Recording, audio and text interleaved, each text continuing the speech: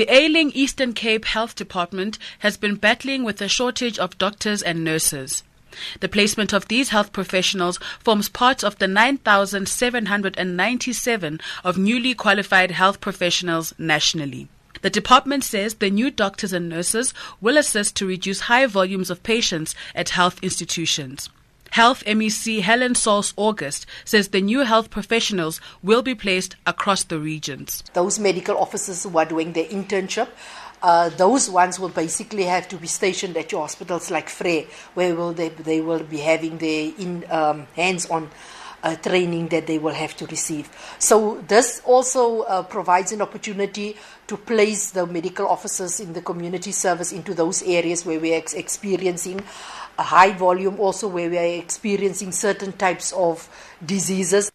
Doctors at hospitals such as Grey Hospital in King Williamstown attend to about 200 patients a day. One of the new doctors, Yanga Nokwe, says he is more than ready to do the job. So we've gotten used to the challenges. We understand what you actually expected of us within the public sector.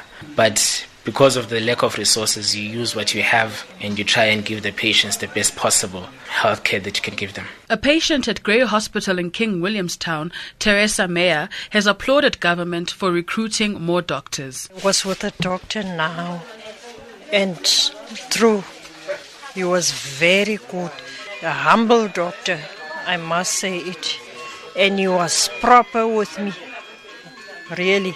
I can't tell lies. So you are happy? I'm happy. The Provincial Health Department says the placement of these health professionals will assist to reduce high volumes of patients and to fast-track services in hospitals, especially in rural areas.